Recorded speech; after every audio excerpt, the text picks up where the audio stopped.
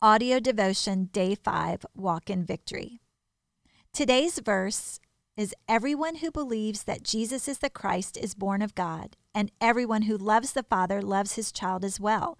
This is how we know that we love the children of God, by loving God and carrying out his commands. 1 John 5, 1 and 2. Today is our last day together. How I wish we could meet for coffee and have a heart-to-heart about how God has spoken to you through our 5-day journey. I would love to hear your voice and your story.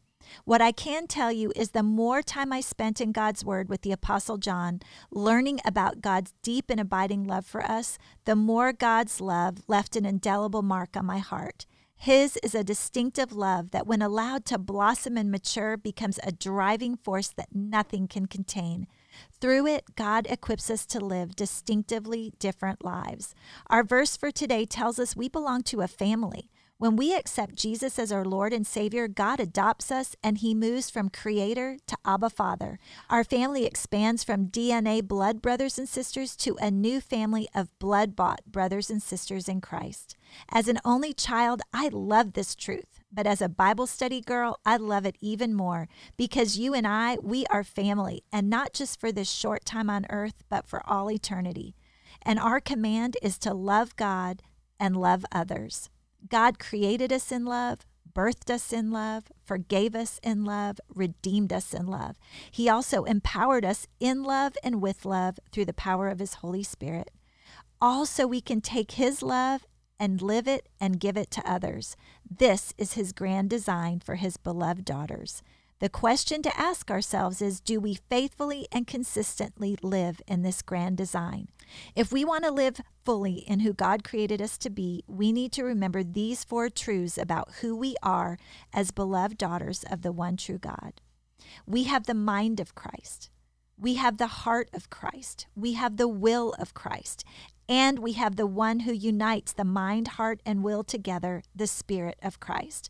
Friend, we can walk in the rhythm of self led by our flesh, or we can walk in the rhythm of the Spirit led by God's Holy Spirit. When we walk by the Spirit, we allow God to lead and guide us in who we are and what we possess as blood-bought daughters of the one true God. So what does walking in the rhythm of the Spirit look like practically? It's walking confidently in the belief that we have a Spirit-controlled mind that enables us to walk in the light, to know and understand the deep things of God, the truths and promises in his word, and the things that an unsaved man or woman cannot know. We have a Spirit-controlled heart that enables us to love everyone, even those who hurt, betray, or just plain annoy us, even those we love on the days when we're mad as fire at them. We have a Spirit-controlled will that enables us to walk in joyful obedience to what we struggle to believe or don't want to hear. As we end our time together today, will you find a quiet place to make the words I'm about to speak the anthem of your heart? I am a blood-bought daughter of the one true God, forgiven, saved, redeemed. I will not align my heart with the world and with the enemy who for now is the prince of this world. I will align my heart with my Savior's heart and mind.